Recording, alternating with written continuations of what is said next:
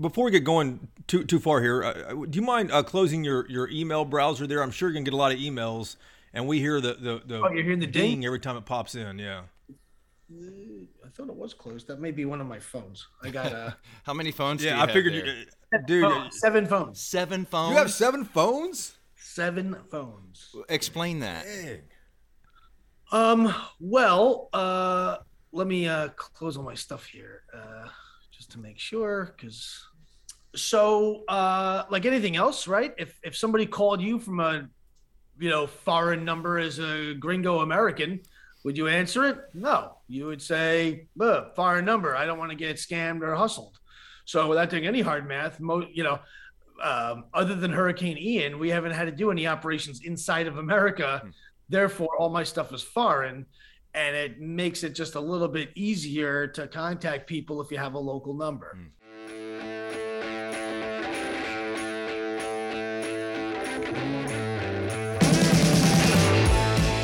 Hey, y'all. This is where Texas politics gets interesting. Here again are 2 guys named Jason, some great guests, and cold Texas beer for another smart conversation on Y'all-itics, the unofficial political podcast of Texas.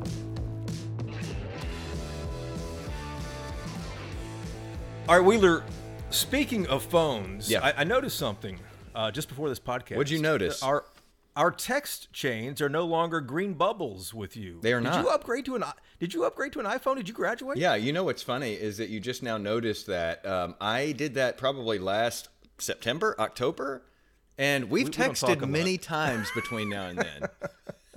I don't know why I didn't notice. You're like one of the last friends I have that still had the Android. Yeah. Which, don't start texting or tweeting me about Android's better than the iPhone. No, whatever. Okay, it's fine. And I know I totally get it from both sides now because I've tried both of these, and I will say that I desperately miss the text at any time feature from the Android. Though you could schedule a text.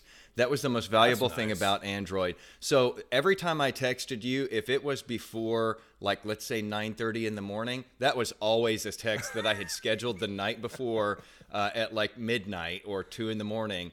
And I would schedule it to come to you at like 9:17 a.m. So it looks like I'm totally, time, of course I'm awake and working and up and around every time I was in bed. Apple needs to adopt that because you could text your boss like at 6:30. Hey, I've been meaning to ask about this project. Is it still on track? Something like that. Yeah, that's good. I hope they're listening. That's good. And I hope we got your attention up top here because the guy that we have here on the podcast today, he's not kidding when he says he's got 7 phones, got things dinging and binging and going off. This man, Jason, there are some people that you meet in life and you think, this person was born to do this. This person is made for what he is doing. And thank goodness, because, there's a lot of people who can say that they are alive today probably because of his actions. Yeah, 100%. And, this is an episode that you can listen to this weekend instead of going to see a movie. This guy has stories, and it's fascinating to listen to him. So many things that I didn't know about tradecraft and things like that. And if you're ever going to have a beer with us, this is the podcast to run to the fridge or wherever you are, grab one, and pop the top on it and listen to this dude because he has quite a few stories. And these are harrowing stories, life-saving stories for Texans and for Americans that he has plucked out of remote regions of the world that are hostile environments. Yeah, this is not for the faint at heart. In some cases, it's a little bit graphic even, but this is the reality of what he sees out in the world and what he's dealing with. I think you were about to ask me what I'm drinking. Yeah, you want to get to the podcast, man. What are you drinking? I do. Today? Because this is a good one. I'm having this. It's Texas made. I'm not sure exactly where. Oh, Mission, Texas. Fubar. Only because, it's got the camouflage on it. This guy served, a couple of decades in the military, the one we're talking to today. And also, Fubar. I mean, he goes into a lot of situations where, we'll say it is fouled up beyond all recognition. And he is the only one. He and his group are the only ones going in when everybody else is running out. Very, very appropriate brew there, my friend. I'm impressed. Yeah, I'm impressed. It's odd for me, isn't it? That is a good one. I should have thought more about my selection today. But before I get to my selection, something else that always strikes me. People use another military acronym, SNAFU, all the time. Yeah. All the time in professional situations. I have used that in many cases, like on the air. I'm not kidding you. You know what it means, though, right? I do. You know what it stands I do for. now, but yeah, I didn't always. You've never used FUBAR on the air? No, I have not. Thank goodness. Yeah. Except just now. Yeah. This is the first, huh? What are you having? Are you having a snafu beer? Is that why you got into this? No, not at all. But the FUBAR threw me off there. I'm having a Spindle Tap. Oh, nice. Proper Pilsner. This is from Houston, the Spindle Tap Brewery in Houston. I love Pilsners, and I've never had this one for some reason. I don't know, but this is one I picked up at HEB when I was driving through Austin the other day. It's a very cool name, by the way. Yeah, indeed. So as you take a swig of that, let's introduce this guest and not keep you waiting on this man. So here's the thing. We keep seeing these headlines here and there about people being rescued from the other side of the world, from Afghanistan, from Ukraine. And these are not official rescues. These are not like government rescues. These are rescues being done by people who are working outside of government lines in the most dangerous parts of the world. And here lately, we have seen several headlines about Texans. These are Texans who are being rescued and brought back here to Texas. And these people didn't have a chance. And over again, the name that you trace this back to as to who did this is a place called Project Dynamo. This is a group that formed up after the U.S. pulled out of Afghanistan back in August of 2021. And, they sort of, came together as this ad hoc group, and, things sort of coalesced, and they, started making this a real operation. And boy, they've gotten this thing going over the past several years, and they've probably never been busier than they are now. And we've got the co-founder on the line with us. His name is Brian Stern. And this man is a character, folks. And again, as Jason was saying, this is like stuff out of a movie. There will probably be a movie made about this guy someday and his group, because just wait till you hear about some of the things that they've been able to do. And it's just extraordinary. Hey, y'all. This is where Texas politics gets interesting. For another smart conversation on eOlitics. And before we get going, I know you served in with the Army and the Navy. What should we call you? What rank should we call you? What do you suggest, man? I'm a civilian. Brian works. Oh, that's easy. We like easy around here. Yeah, I've been called a lot of names. I got a lot. Hey, bad names, some cunyas also. So Project Dynamo, I was reading a lot about it here, and one of the things that really stuck out to me, we'll get into all the missions and things like that because I'm curious about it, but one of the things that stuck out, it says that Project Dynamo operates in the gray space where the U.S. government does not. Tell our listeners what the gray space is. Tell me what it is. So it's exactly that. We came up with it because we needed to come up with a fun way to describe it. It was entirely too long to explain where we work and how we do it. And the best way to think about it is wherever the U.S. government is ineffective or isn't present, right, for whatever reason, either like in Afghanistan because they left, or during Hurricane Ian, we were first in the water. We actually beat the U.S. Coast Guard. We were there for about a week. Once federal resources came in, then we took off. I don't have the budget of the executive branch of government. So, or in places like Ukraine, where they're never going to do rescue operations. They're just not. No SEAL team is ever going to jump the border into Mariupol to pull an American out. I know that because we've done hundreds of those and they've never been there. And then in places like Russia, even, right? We did an operation in Russia the Thanksgiving week, the Tuesday before Thanksgiving, where there is a U.S. embassy. We're not at war with Russia, not really. But the diplomatic relations are so poor that the government, for no fault of their own, just the way the circumstances are ineffective. And we did an operation there too and rescued 2 babies, actually from Texas, oddly enough. So the Tuesday before Thanksgiving. So it's wherever the government can't function or isn't functioning or isn't present. That's the gray space where it's not quite there, but not quite not either. It's not like we can't send a SEAL team into Ukraine. We just choose not to for whatever the political and diplomatic reasons are.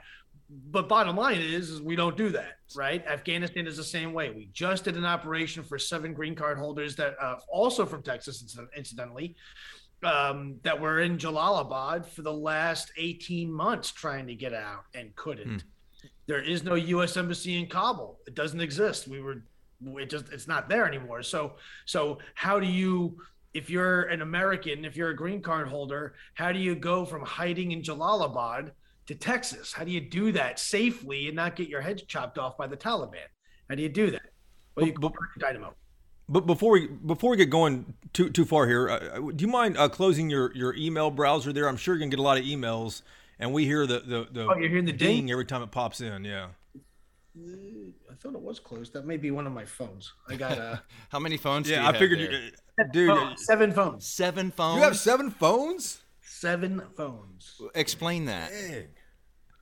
Dang. Well, let me close all my stuff here just to make sure, because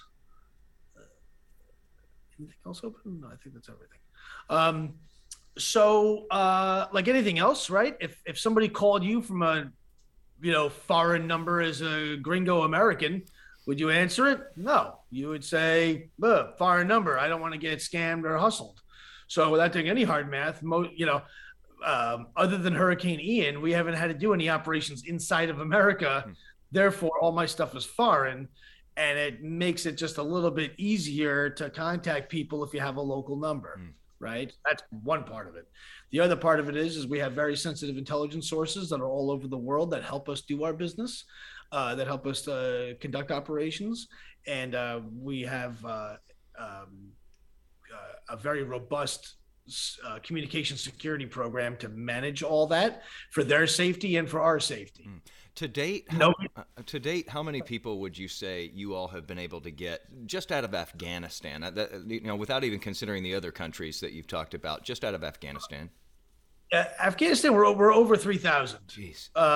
We're over 6,000 total with everyone. About 400, almost 450 operations.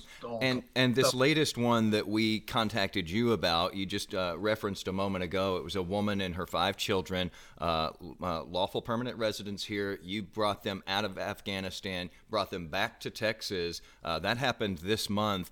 And I thought it was interesting. I saw a piece about this, and you explained that every rescue operation is different, and you said this one had yet another unique challenge. It required safe houses, vehicles, airplanes, medical personnel, and extensive operational testing and planning to successfully mitigate dozens of Taliban-controlled checkpoints along the route. This sounds incredible, and this is just one rescue that we're talking about. Correct. The work that must go into this, how long for 6 people, for 7 people that you're trying to get out, let's say, how long are you planning this? It depends. It really depends. This one was a couple of weeks in the making. This one was a little bit challenging. There were 2 groups. One was a single male, and then we had a second group, which was a woman with 5 children. So 6 packs and a single. So that equals to 7. The single guy wasn't so bad, but unbeknownst to him, he actually played a very critical role in the operation unwittingly. In Afghanistan, if you're a single female, that's a problem. That's a real problem. That from a good bad matrix perspective, that's pegged in the bad section. And she has 3 daughters and 2 sons. The 3 daughters are all of marriage age, so that compounds that problem a little bit more. So the single male, unbeknownst to him, he was actually the brother of her, but don't tell him or don't tell her that. They don't know that part. So the Russians call me Volshabnik, which means the magician or the wizard. And that's very much, it's so appropriate. It's such an appropriate nickname. They say it with anger. I wear it as like a badge of courage or a badge of honor almost. I love it. And that's very much at the core of Dynamo. I can't get into a gunfight in downtown Kabul. I won't survive. There's significantly more of them, and there's no help coming for me. So if I brought 50 guys armed to the teeth with machine guns and hand grenades, and at some point we're going to run out of ammo, and the reality is I'm not going to walk to Iran. It's just not going to work.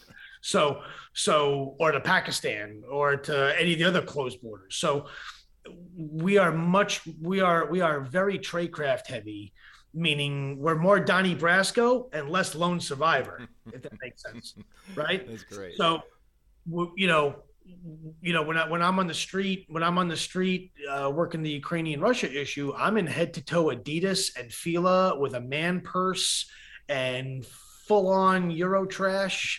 And you're speaking Wheeler's language. You're speaking Jason's language here. He wears the same thing. Yeah, we can in hang Dallas, out. so it's fine. Skinny jeans, Yes. and I got tree trunks for legs.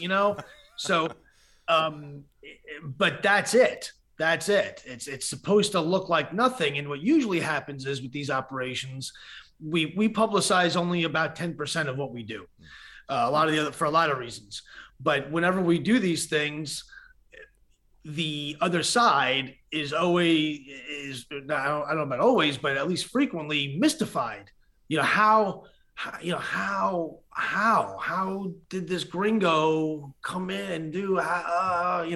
We did an operation, the Russia operation that we did. We made it was my third time in the Moscow Times, and it's super cool. Vladimir Putin knows my name, which I just think is awesome, and not necessarily in a good way, And I can imagine Vladimir Putin, having his morning cup of coffee, like this is my ego talking, right? My ego.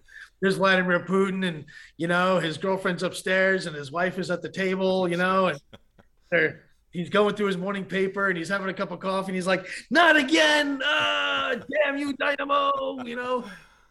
You pesky rascals, well, let me ask you this: what did you do to get the nickname from the Russians, the magician? Was that the rescuing the scientist from Mariupol? No, that was one. The real one that got me the name was the Eddie Alexandrov or Kirillo Alexandrov operation. The kid that I broke out of jail on Victory Day, and he's from Michigan, and he's the first American victim of war crimes with a pulse, still alive, since World War II.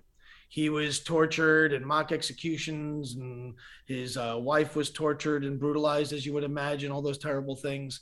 And it was a pretty horrific case. He had 11 charges of espionage levied against him by the Russian FSB, which is like our FBI. Sure. It was the magic trick of magic tricks. Frankly. He was jailed in Russia, though, right? He was in Russian-occupied Ukraine, about 200 miles on the wrong side of the border, which may as well be Russia. Right. The Russians walk around shopping. It's from their perspective, it's Russia. Mm-hmm. Wow.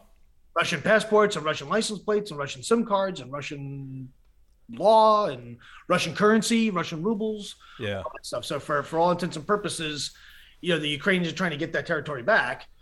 But at the time, he was depending. The border moved a little bit, so give or take, depending on the day, about 200 miles the wrong side of the border. Mm-hmm. And I broke him out of jail on Victory Day as Vladimir Putin went to the microphone. Is how I did it. And the Russians didn't know, which is imagine, right? You guys are in Texas. You guys are in Dallas or Houston, or where are you? Yeah, Dallas. Okay. So imagine if the special agent in charge of the Dallas field office for the FBI had a Russian spy in custody, and it was July 4th weekend, right? And the fireworks ended, and he went to go visit his prisoner and bring him food, and he wasn't there. What would happen to that FBI agent? Yeah, he'd be gone. Is that what happened here? Siberia? He'd have a lot to answer for. So Brian, how did you get him out then? Magic. He went through 50. He was the most famous American in the region, and he's covered in tattoos, so it's not like he blends in well. Right. Terrible. And Russian-occupied Ukraine, part of the Russian propaganda machine, says that if you have tattoos, you're a Nazi, which is really funny because pretty much every Russian army guy I've ever met has tattoos. But wow. don't let the truth get into the way of a good story, you know? Right. So anyway, he gets rolled first week of April, and and I was negotiating through some middlemen to get him released, which is always the best way. Whenever you do hostage rescue stuff, it's always best. Doesn't matter if it's a barricaded subject from a law enforcement perspective or a hostage overseas. It is always better to negotiate somebody out. It's safer, it's better, it's cleaner. Not always easier per se, but definitely absolutely the first choice, right? You never want to send a SWAT team in. You want a hostage negotiator to talk the bad guy out. Right. Always. So can you tell us a little bit, because I've looked at your website and I see on there that you've got, I guess, places where people can request help. How do you know about most of these people? Because, you're talking about thousands of people that you've been able to get out. How do you even know of them and where they are and how to get to them? It depends on the cases. We have different kind of flavors. We have a program called Apollo, which are like humanitarian convoys. Those are buses and cars and minivans that I can weasel into bad places and weasel them out because based on our knowledge and intelligence. We have a program called Atlas, which is for deaf people and blind people, which sounds like how hard could it be? But I'll tell you what a difficult thing, because Ukrainian Sign Language is fundamentally different than American Sign Language. And wow, there's a stigma associated with this stuff in Eastern Europe. So, if you're deaf, you can't hear the air raid sirens, so they're tremendously vulnerable, and they get loud. All these different things. So we have another program called Gemini, which is our surrogate baby program. Those are American babies that are born to Ukrainian mothers, if that makes sense. So it's an American embryo and genetically an American, but for whatever reason they can't have children. The Ukrainian woman is like the baby oven, right? We've done 70 of those operations. What does that mean? We've rescued 70 American babies under the age of a month old from the war zone. Wow. 70. And this is not just you, Brian. You have a team of other veterans who served in the U.S. military who are also working with you, right, in Project Dynamo? Yep, we have a small team of volunteers, and not all of us are military. And it's one of the great things about Dynamo is I have volunteers that work for me that are MAGA hat wearing, Trump tattoo having folk. And then I have other people that work for me that, no kidding, have Hillary Clinton and Bernie Sanders bumper stickers on their cars as we speak right now. It's what I love about Dynamo as the founder. What I really love is that this is nothing to do about political crap or any of that stuff. This is purely about taking care of Americans. Nobody cares. It's just like when you call 911. Your house is on fire and you call 911. They don't say, "Did you pay your taxes this year?" Right. No. Are you, well, how did you vote for the recent town mayor or whatever it is, right? Nobody asks. They go, what's your address? We're on our way. We're going to come and get you. And that's kind of how I approach it. Well, so speaking of that, Jason just asked you about your website, and on your website, projectdynamo.org, at the top right, there's a request form to be evacuated from Ukraine and a request form to be evacuated from Afghanistan. Now, we're all kids of the Cold War here, and, I just, how do you trust those things that come in? I mean, I'd be afraid to fall into a trap, man. Yep, and it happens. They've sent hitmen to kill me. They've tried to bait me into different scenarios, for lack of better terms, go to different places and do different things. We're really careful, and we always try and stay 2 or 3 or 4 moves ahead. And like I said, it's Donnie Brasco. So, we lie, cheat, and steal for the good guys. We don't break any laws, but we are highly manipulative where we telegraph our moves over here and make noise over here to do something over here. We do a lot of stuff with routes and tradecraft and rally points and all kinds of stuff. So is it possible? Yeah. I mean, they dropped artillery on me literally meters away from my vehicle in April, trying to rescue a paratrooper from North Carolina. So, I mean, it's extreme. It is very dangerous. It's very dangerous. I went nose to nose with a hitman. These idiots thought that I was walking into their ambush. Well, joke's on them. They walked into my ambush. But but I was arm's length away from a guy that was sent there to murder me. So I can see the veins in his eyes. So you've got a lot of enemies out there. I want to ask you, because you said that you're going in and essentially getting people that the U.S. government is not going to go get in these places. Has the U.S. government ever given you a heads up and said, hey, if things go really wrong for you in these places, by the way, we're not coming to get you either? Oh yeah, they say that all the time. Yeah. I mean, I echo when the State Department will get on TV when they do press conferences about Ukraine, they'll say, we advise all Americans to not go to Ukraine.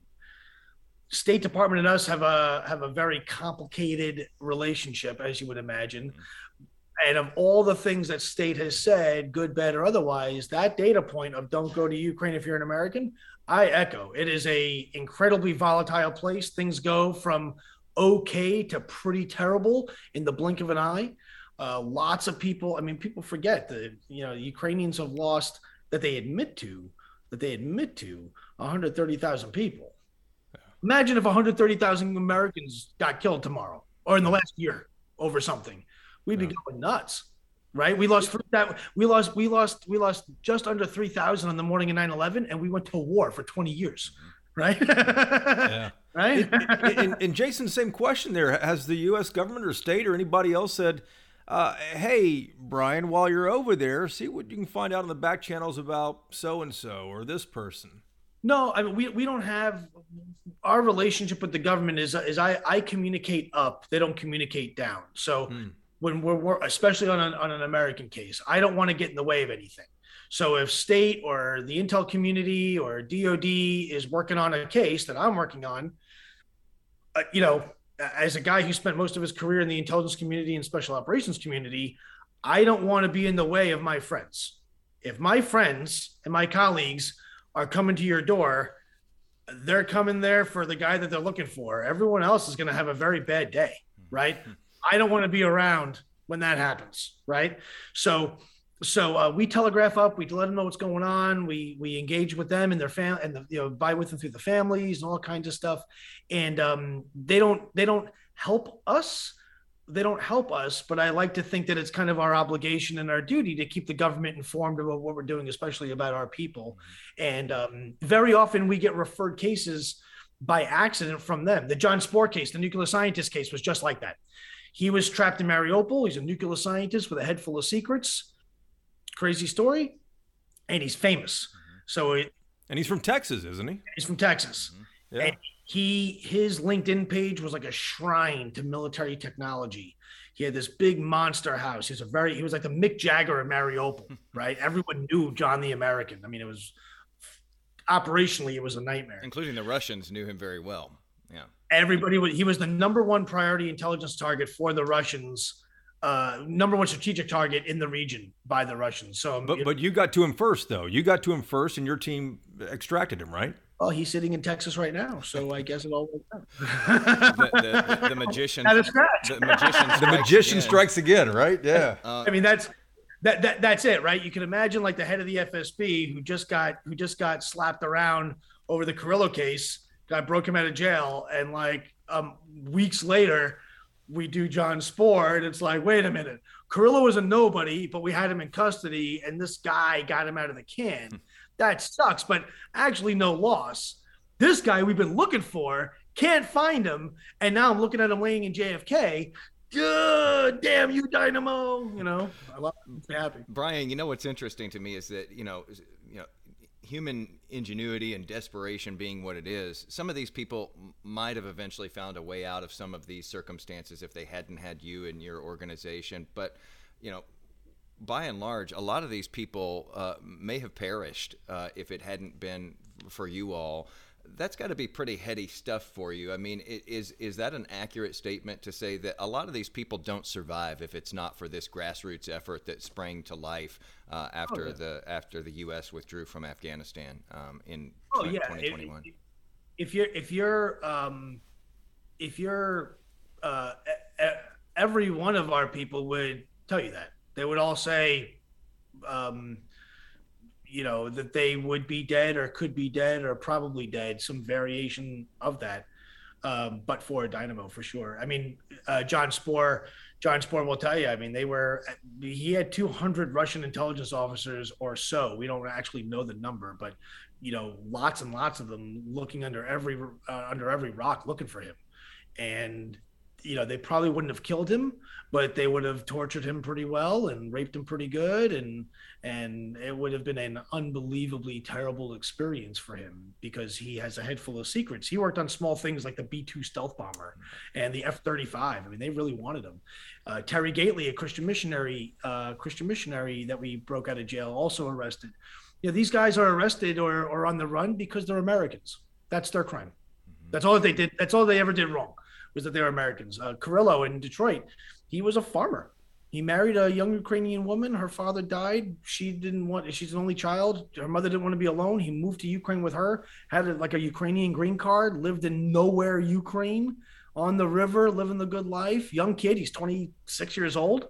And they were firing bullets past his ears every day for 37 days. They broke his back, tortured him, all kinds of terrible things. So what's his crime? What did he do wrong? His passport says "We the People" on it. That's what your passport says. Well, in my career, that is a deal-breaking, SEAL team activation level problem, right? If you're, we used to say, well, the best way to meet a SEAL is to hijack a boat, right? You'll meet a whole bunch of them. Right? Or get, take an American hostage, see what happens. Ask Jessica Buchanan, the anniversary of her rescue was just this week, 2 days ago out of Somalia. You could ask the people that took her, what happened, but they're all dead. That's what happens. Now, for some reason, we don't do that. And that is why Dynamo exists. That is why. If an American is in trouble, the government should come. And if they're not going to come, okay, I'll take care of it. Every case is different, you were saying, and I can imagine that between Ukraine and the hurricane, Afghanistan, etc.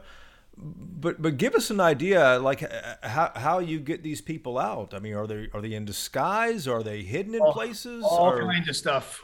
We would be here for weeks and weeks and weeks and weeks. John Spohr, I converted. You ever see Argo the movie? Yeah. That was the John Spohr case. I took when we made first contact with John Spohr, he was wearing Prada shoes and Armani underwear. Okay. True story. If you're listening, John, sorry, bro.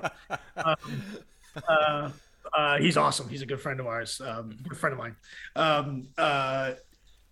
We had to convert John from a wealthy, affluent, upper middle class or upper class American scientist, 80-pound head genius with dozens of patents, and he specializes in light, whatever. I mean, I'm a C+ student in physics. This isn't my area. And we had to convert him from that, right? And everyone knows him, to a homeless, refugee, handicapped, deaf, mute, non-walking Ukrainian refugee from the epidermis out. So as an example, when we get John into one of our safe houses in the area, and one of the first things I did was I broke the plumbing in my safe house, right? And I put him on a salami and cheese and Fanta orange soda diet, right? And he couldn't brush his teeth, right? He's the shower. I follow you. Stinks. Yeah. Stinks. So if you're Corporal, Vladimir, I hate America, Russian border guard guy, and you stick your snout into our vehicle, you see this guy who hasn't showered. He stinks like salami and cheese. If you ask him a question, he's going to make noise. We made him like handicapped kind of, right? And I got documents and all kinds of things to corroborate everything that are all legitimate. I can't use fake documents. I got to use real documents. The Russians are not the Taliban. They have databases and all kinds of stuff. So everything's got to be very smart and very deep and well thought through. But the reality is, if you stick your nose in the thing, you know what you're not going to do? You talk to any police officer, the worst thing they ever have to do is arrest a homeless guy. The worst thing. The last thing you want to do is arrest someone who's hasn't showered, he stinks, he's dirty. You don't want to touch him and put him in your car and get all nasty. Well, that was one of about 200 different things that we did. Wow. Jeez.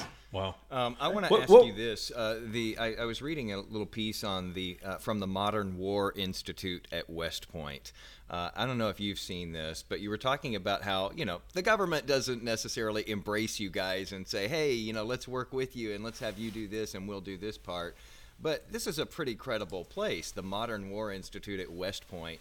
And they sort of raised the idea that this is something that could have legs. This is something that perhaps the Department of Defense should consider as like an auxiliary force, as something that could be done in the future where, the military, can't necessarily go, or the state cannot necessarily go. Maybe we should embrace this sort of helper force out there of very motivated civilians, who are crowdsourcing to get things done that the U.S. government can't get done, and that maybe this would be even a very good way to help retiring service members to transition out of the military and still be useful and use those skills. What do you think of that idea? I think it's a double-edged sword. Prima facie, I think it's a great idea. The tactics that I employ at Dynamo, I didn't invent. I'm trained, our taxes dump millions of dollars into little old me, So from a return on investment perspective, it kind of, why wouldn't you, right? It's why wouldn't you? I mean, I'm kind of old and gray a little bit, and the military is a young man's game. You join at 18, you retire at 38. If you're 40, you're like a senior citizen, right? Especially if you're still on the street, Right. If you're a general, okay, but I'm a street guy like that, a friend of mine named Billy Waugh, who's one of the most famous agency officers that ever lived. He deployed to Afghanistan on his 71st birthday in 2001. Those guys are the sacred cows and the national treasure that we have. Billy Waugh is part of the "Don't Mess with Me" crowd. He's an old man, and I tell you what, I wouldn't want to fight him today. I mean, he's got to be 80. Almost 90. He's got to be 90 something. He was 71 in 2001. So yeah, he's 90 something years old. And today I would bring a gun to that knife fight. I would. So there's a real, there's definitely something there. The problem is, and this is where I flip it. Today, if you took every special operations guy that we had, every Navy SEAL and every Green Beret, and every Delta guy and every Army Ranger and everything, and you asked them, when was the last time you had to deal with cruise missiles? We don't have it. An American service member has not had to defend themselves from enemy aircraft. We haven't had a casualty from enemy air in 65 years. It's a long time, really long time, right? So we have a generation of soldier that's used to fighting with fobs and against an enemy that wears flip-flops, that's sophisticated and smart. Don't get me wrong. I mean, it is what it is. But the reality is the Taliban don't have close air support and they don't have a Navy. They just don't. Yeah. I deal with those issues every day. The Russian Navy and Russian electronic warfare capability is a real problem. I'm not worried about sniper rifles and IEDs like we did in Afghanistan. I'm worried about real big boy hypersonic missiles that can geolocate to a cell phone. So in our arsenal of human capital, we are at a little bit of a deficit because we're really good at this. And just like pre 9/11, we take it for granted. 22 years ago, we had people who knew nothing about terrorism. Today, everyone's got 15 deployments. When I was in infantry school, as a private in the Army, it was a huge deal if your drill sergeant had a combat patch. It was your platoon felt cool because your instructor had a day of combat. It was a huge deal, and that day of combat was either Desert Storm or Bosnia. Not exactly. Right? We take it for granted that, I got friends of mine, they've killed 5,000 bad guys. I mean, I have friends that have killed more people than cancer. So, after 20 years of war, we kind of forget that. But there was a time where we didn't know anything about terrorism, where the Department of Homeland Security didn't exist, and all these things. Well, we have to kind of get back the old way a little bit. We were really good at hunting terrorists, but actually defending against cruise missiles. We're selling tanks. We just gave tanks yesterday. It got approved. We're giving tanks to the Ukrainians, right? Yeah. Good thing. Show me an American tanker currently on active duty who has been in tank-to-tank warfare. Yeah. We don't have it. It's been 80 years, yeah. Yeah, we don't have it, right? Yeah. A couple of dudes that were in Desert Storm maybe, and that's about it, right?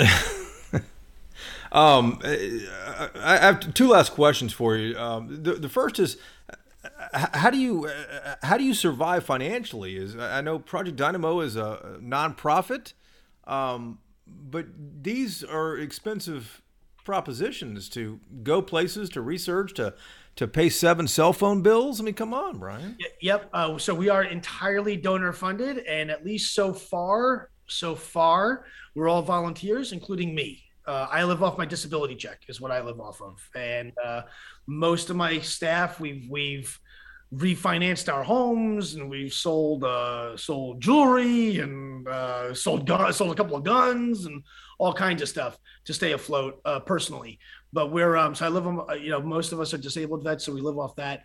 We're trying to figure out a way to sustain. We're not there yet, but I'm really hopeful. But we're looking. We started in Afghanistan, and then we expanded into Ukraine. Somewhere in there we did Russia too, and somewhere in there we did the hurricane also, right? And now we're looking at things like Taiwan and the China problem. And 7th Fleet is not going to come. They won't be able to do it. And probably a lot of Americans will get out, but 100%, this is now a pattern. Americans are going to get stuck. Who's going to help them? The Chinese Communist Party? Probably not. What's your disability, Brian? My rating? I'm at 80% right now. I should go to 100%, but I'm at 80 right now. I'm sorry, for what? All kinds of stuff. I've broken 27 bones in the service of our nation. Wow. Wow. Yeah.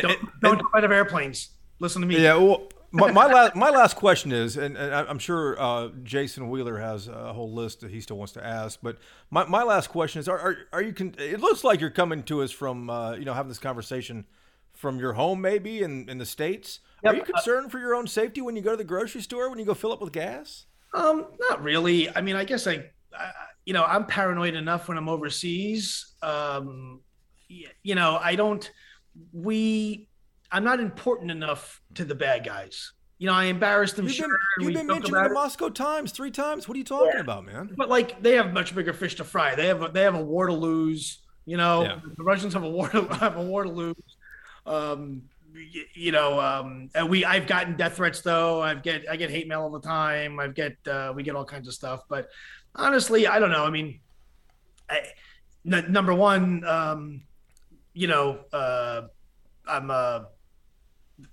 I'll put it this way. Lots of people have tried to kill me and I'm still here. I'll say that.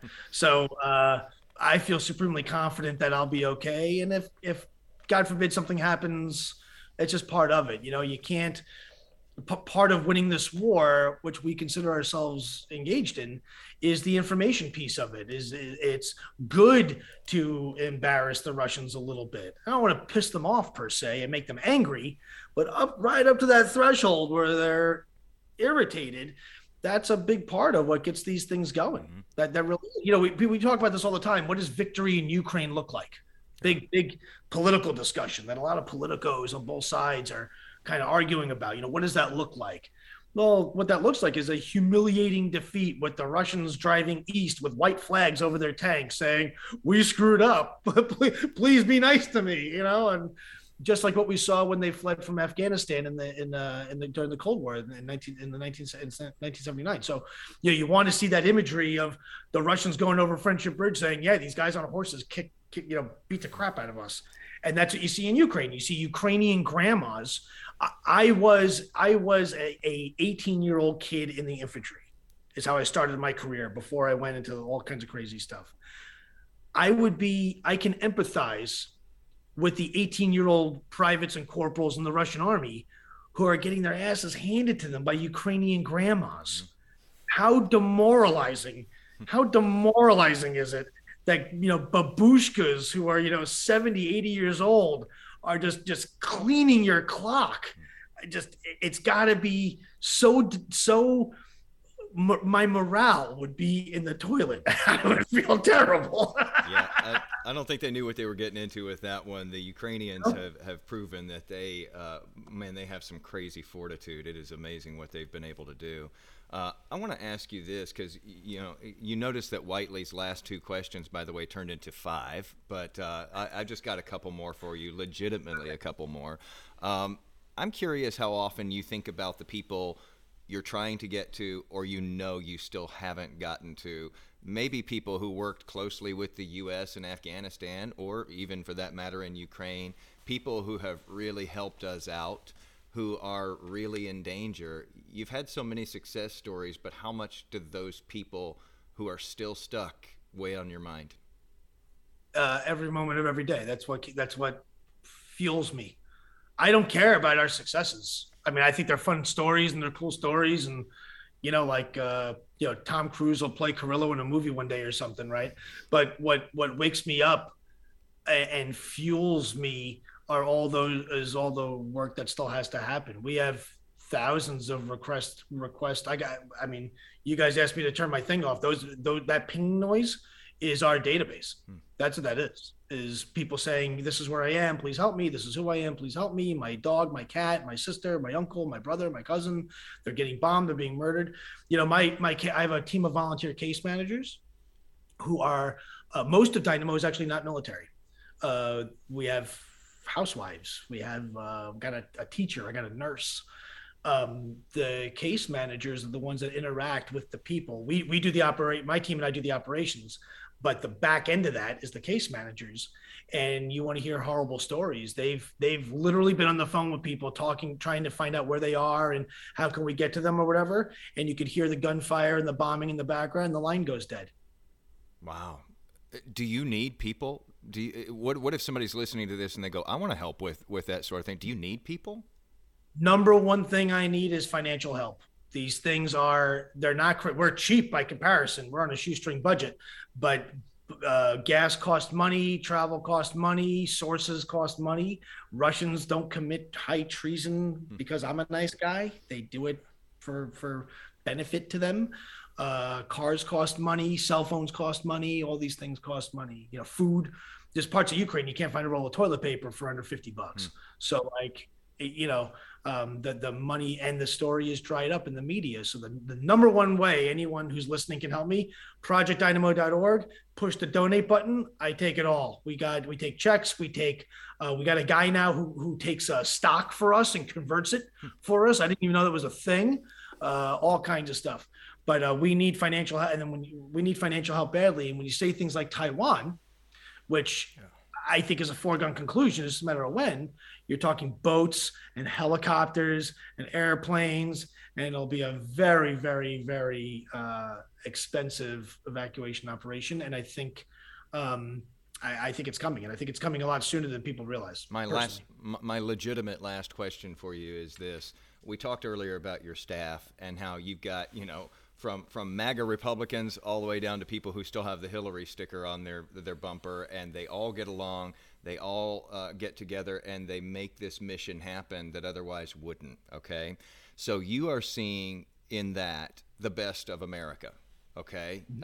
You're seeing people of all stripes coming together, getting the job done, and taking care, getting Americans out of really harmful situations. You also are going to these countries around the world that essentially are failed. They're failed countries in some cases, and where the worst of things are happening. And I'm curious what perspective that gives you and what you would say to your fellow Americans who are listening to this, because here we are, we're pretty blessed being in this country with all that it is. And yet we're at each other's throats on a day-to-day basis. You've seen the best of America. You've seen the worst of the rest of the world. What would you say to people here? Because, none of this is guaranteed. I'd say a few things. One, we have to get better. We do. We're the United States of America. That means something. There's a reason why people are running to come here and people aren't, flooding to go to Botswana, as immigrants, right? There's a reason why, because we're the best country in the world, and we lose sight of that. The monster huge problems that we have in this country are kind of jovial in most other countries. Yeah, eggs are expensive. Right? Yeah, oh my God, right? I'm talking right before I came on with you, I'm talking with a guy who's literally living in his basement. He can't leave. He's an American who's stuck in a particular place. And he has not eaten in 7 days. Mm-hmm. What he wouldn't do for an expensive egg right now. Right. Mm-hmm. Right. So what I'd say to people who are listening, of all shapes and sizes and all colors and creeds and all that stuff, is we're an amazing country. And sometimes the best way to really appreciate it is to leave it a little bit. But we are amazing. We are, and everybody wants to be an American. Nobody wakes up. Nobody from Wisconsin says, you know what? I really want to be Lithuanian today. Nobody says that. No one says that, right? No one wakes up and says, I've always wanted to be from Sierra Leone. No one says that, right? People in Sierra Leone would and they have given their organs for a visa to come to America, right? So we need to remember that. And yeah, we have problems and I'm not minimizing or maximizing any of that stuff. It is what it is. And part of being an American, it's in our nature to fight. People forget that we're founded on rebellion, and it's in our, we have a gun culture because we like to shoot everything. That's a very American, there's no such thing as a cowboy from Sierra Leone, right? I mean, we don't have that, right? They don't have that. So, we need to appreciate who we are and what we are, but never lose sight that we are the greatest country in the world. Everyone wants to come here, and that our problems, while important, might not be the earth-shattering things that are going on. And we just need to remember that a little bit and appreciate each other. Some of my best friends, I happen to be a Republican. Some of my best friends are deep, deep blue. You don't get any bluer. I have transgender friends, all kinds of stuff. Part of being an American is that we're allowed to have the conversation. In other countries, if you're the wrong thing, whatever wrong means by whoever's saying it's wrong, it's off with your head. If you're literate in Afghanistan and you're a woman, it's like high treason. You can that's cut your head off, go get married off to the Taliban and go get raped by 25 people type stuff. It's an amazing thing to be in a place where we can say, not only am I a woman, I choose to be literate, but not only that, I choose to be illiterate if I want to. We have the choice.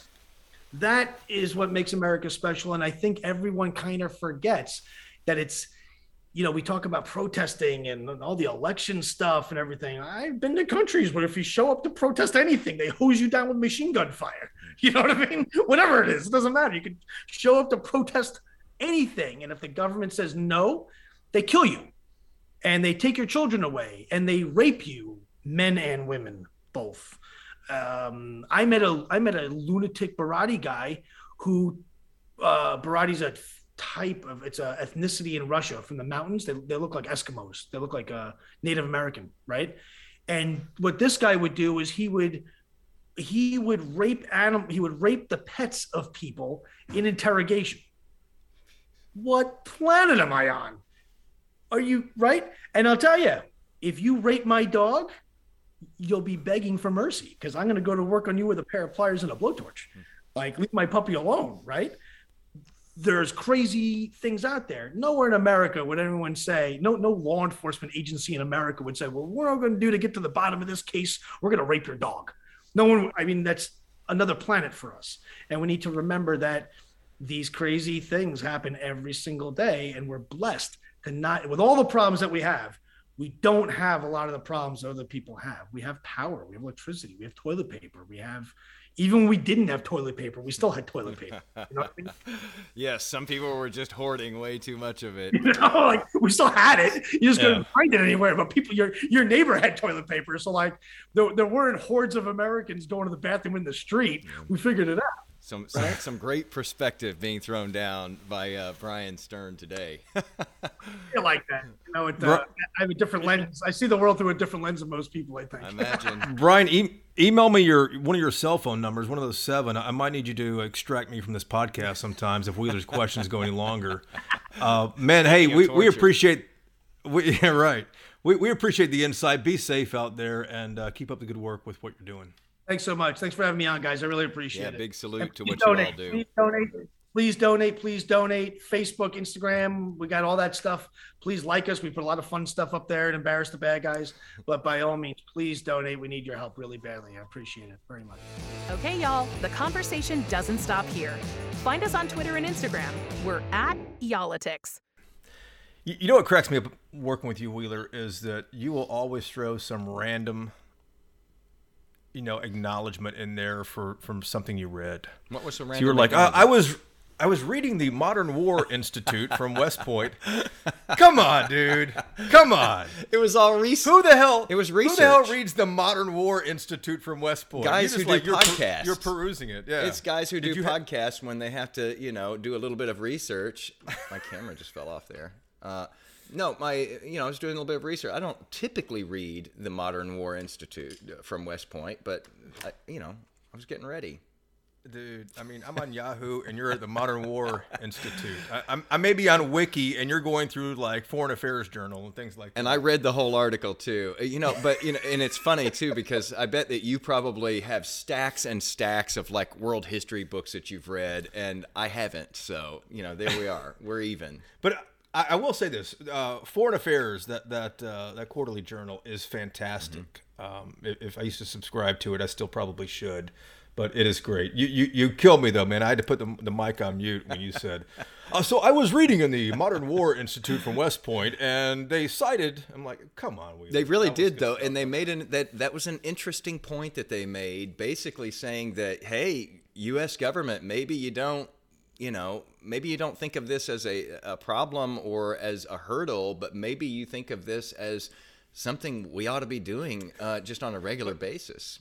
But here's the point. Not that, hey, I was reading the other day and they were saying this. I was reading the Modern War Institute. That was just, it was good stuff, man. You never cease to amaze me. Well, I'm glad to hear that.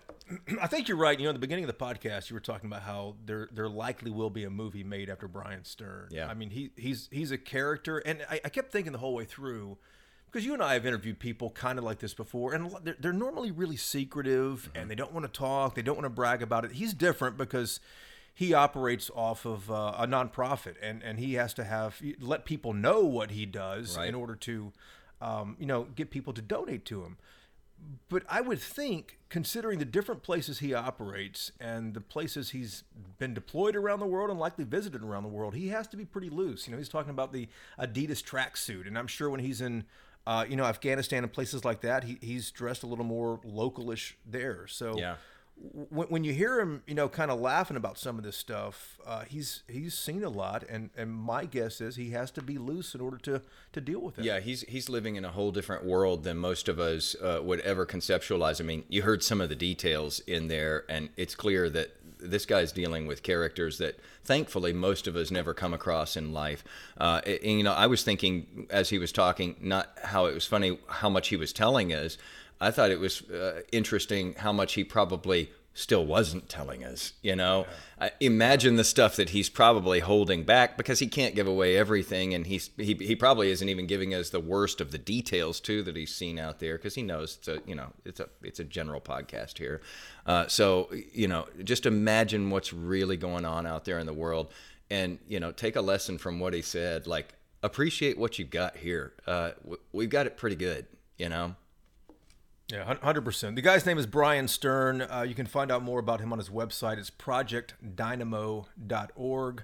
Of course, we always appreciate you listening to Y'all-itics. And as Jason reminds us all the time, please subscribe. If you know anybody who likes, current affairs podcasts on Texas or Texas politics, please tell them about Y'all-itics as well. We always appreciate you listening. Thanks so much. We'll see you next week. Yeah, if you know anybody listening or reading Modern War from West Point, by the way, tell them this is definitely the episode for them. If anybody calls in and can cite some Modern War Institute stuff, I'll give you $10. I'll give you $10. All right, we're gonna stop wasting your time with our back and forth. We'll see y'all again next week. Before y'all leave, click subscribe to get y'all-itics every week. And if y'all want to talk instead of listen, you can reach the Jasons anytime on the Y'all-itics hotline at 214-977-6020.